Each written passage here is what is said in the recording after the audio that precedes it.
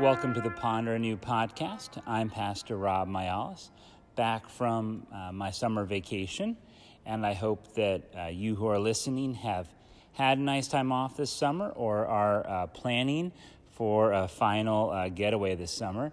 And I wanted to encourage you for your last bit of summer reading to consider reading one of the shorter books in the Bible, a letter by the Apostle Paul to the congregation in Philippi, also known as Philippians.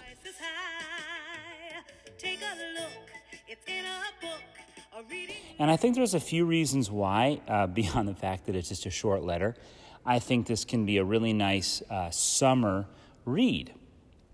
And first of all, I think it's a great letter that can serve as an antidote to anxiety. I think many of us, as we end this summer, come out of vacation, feel really relaxed, but also kind of feel these sort of storm clouds coming with the fall and the busyness and the schedules and, work projects and so forth. This is especially acute for teachers, but I think for everybody, a sense of, okay, there's going to be a lot of change, some excitement, but also some nervousness, some anticipation, some anxiety around it.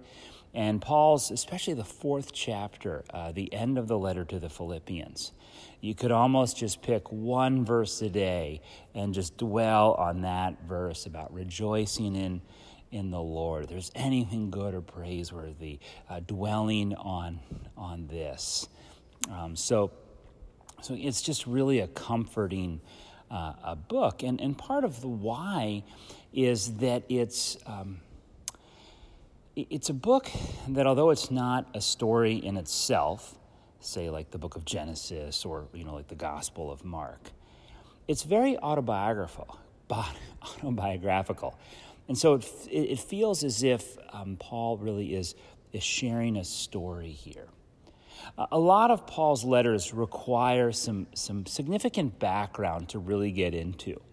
And sometimes that background is linguistic or sort of sociocultural, but the Philippians, it doesn't require that. You don't need to be an expert in ancient Near East sociology or the whole of the Bible or linguistics or anything really to just appreciate what really is sort of this end-of-life reflection on what it means to be a follower of Jesus.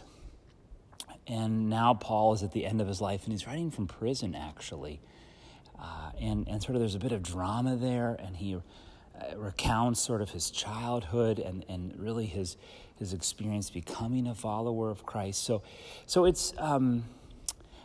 Now, to be clear, there is a lot of stuff you can get out of it if you want to look at it and sort of look at the background. And there's all sorts of issues about citizenship and the ancient city of Philippi and sort of Romans that had retired there from the army. There's stuff, especially in Philippians 2, about what it means in ancient Roman and Greco-Roman religion to be a god and what it meant in society to be a slave. I mean, there's tons of stuff you can get into with ancient cultures that if you're interested, there's plenty of commentaries you can pick up and read about it, and you can go super in depth in that way and get sort of mine it for all it's worth. But even if you don't want to do that, you can just read it, and it becomes clear that this is an honest and vulnerable reflection of somebody, a real mature Christian writing to fellow Christians, a letter from prison to them to thank them for their support, and really reflect on what it's meant for him to be, again, a follower of Jesus his whole life. Really the second half of his life. And what really comes about there, and why I think, again, the book is especially worth reading, is that bad religion is always transactional. Like you do something and maybe or maybe not the gods do something. So you bring your pigeon for forgiveness or for healing or for fertility, and hopefully the priest on behalf of the gods can assure you that this has happened. Or more modern crafts, you just sort of you make sure you pay enough to the church and you assume that things will go well for you and your household. But what Paul is getting at in the letter to the Philippians is a far more drastic and animated sense of the way in which Christ's death and resurrection through the Spirit happens to us.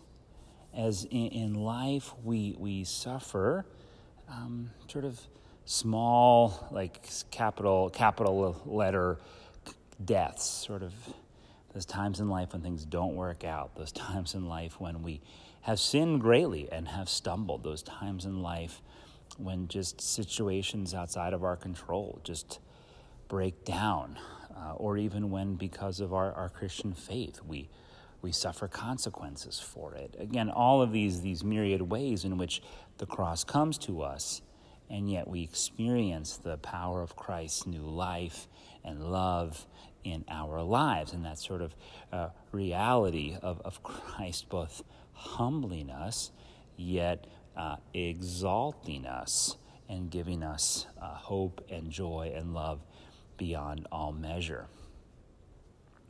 So again, why read the book of Philippians? Because it's a great devotional resource, especially I think against maybe some end of the summer worries. And it's accessible, and it sort of is compelling.